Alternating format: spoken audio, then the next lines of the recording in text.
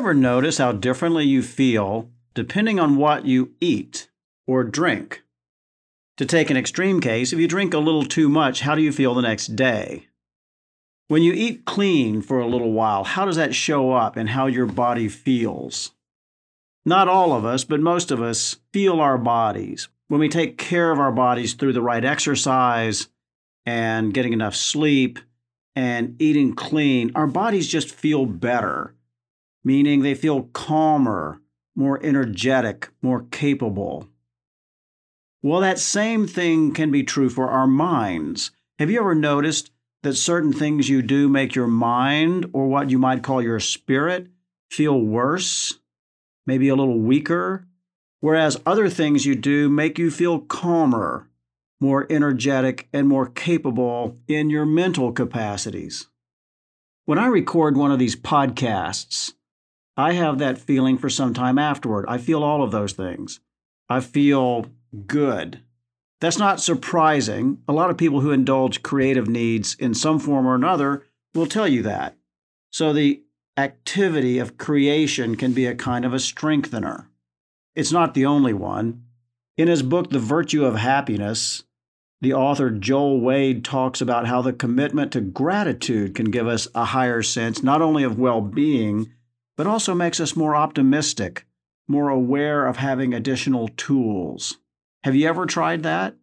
Have you ever tried to be highly conscious of all the people who helped you in some way over the course of your development? Have you ever tried to be highly conscious of the good things you did, that your younger self did, to create your current position and choices? Did you give it a chance and see how that affected your mindset? One thing that makes me feel stronger is integrity. We have countless opportunities to take little shortcuts in our interactions with other people, to avoid conflict or dealing with discussions we just don't want to make time for. And sometimes that's useful. But other times it just makes a small problem worse over time. And I call that situation integrity debt. I've certainly done it, but I've never been glad that I did. When we know we're just letting a problem grow, but we don't have the courage or the self-confidence to address it, we're weakening ourselves. And when we do the opposite, when we address it head on, we create what we might call integrity equity. And in the process, if we handled it with empathy and dignity, we usually grew a little. We got a little stronger. A lot of managers postpone that difficult conversation with the employee who's just not getting there and maybe not trying that hard to get there. We put it off.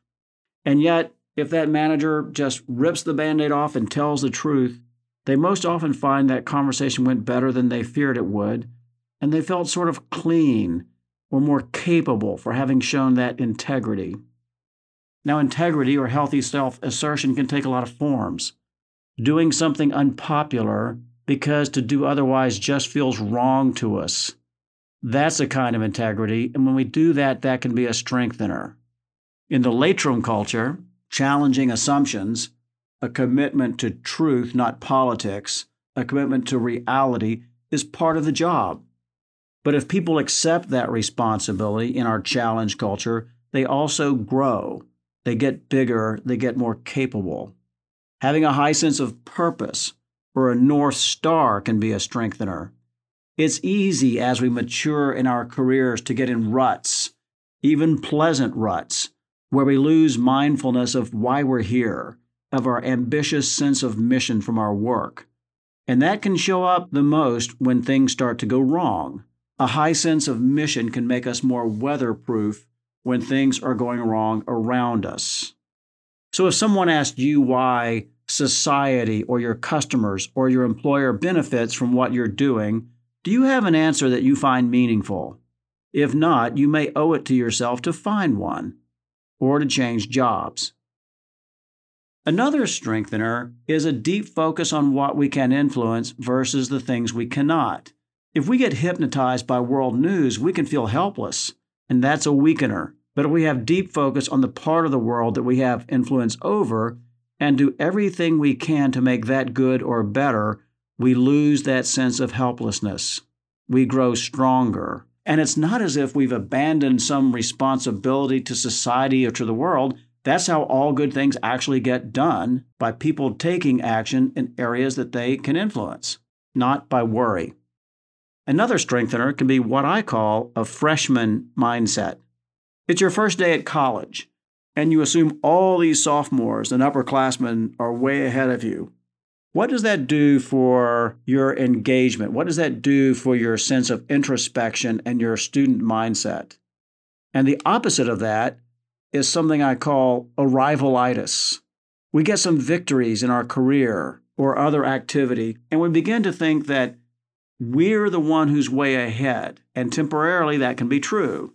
And maybe we're half consciously defending that identity instead of listening with fresh ears to things people are trying to tell us.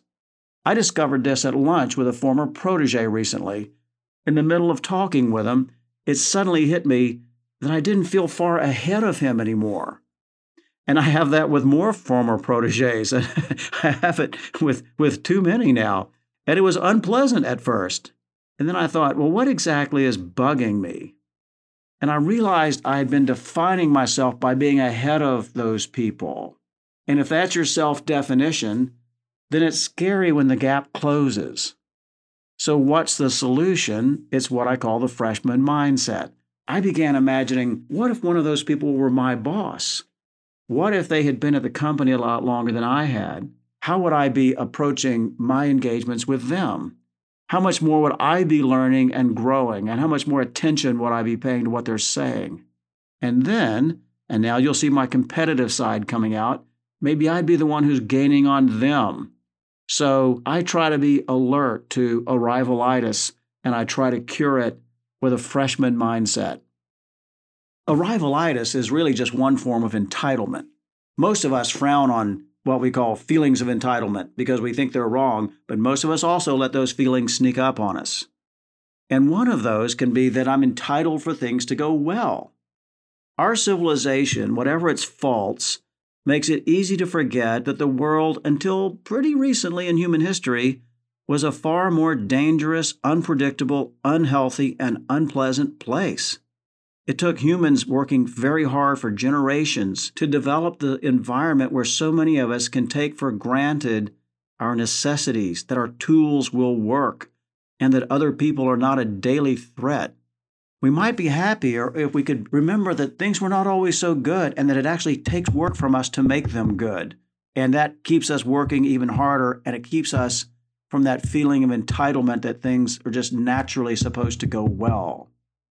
Now, if you listen to this podcast, you may have noticed that all of these things that I'm talking about are things we can control.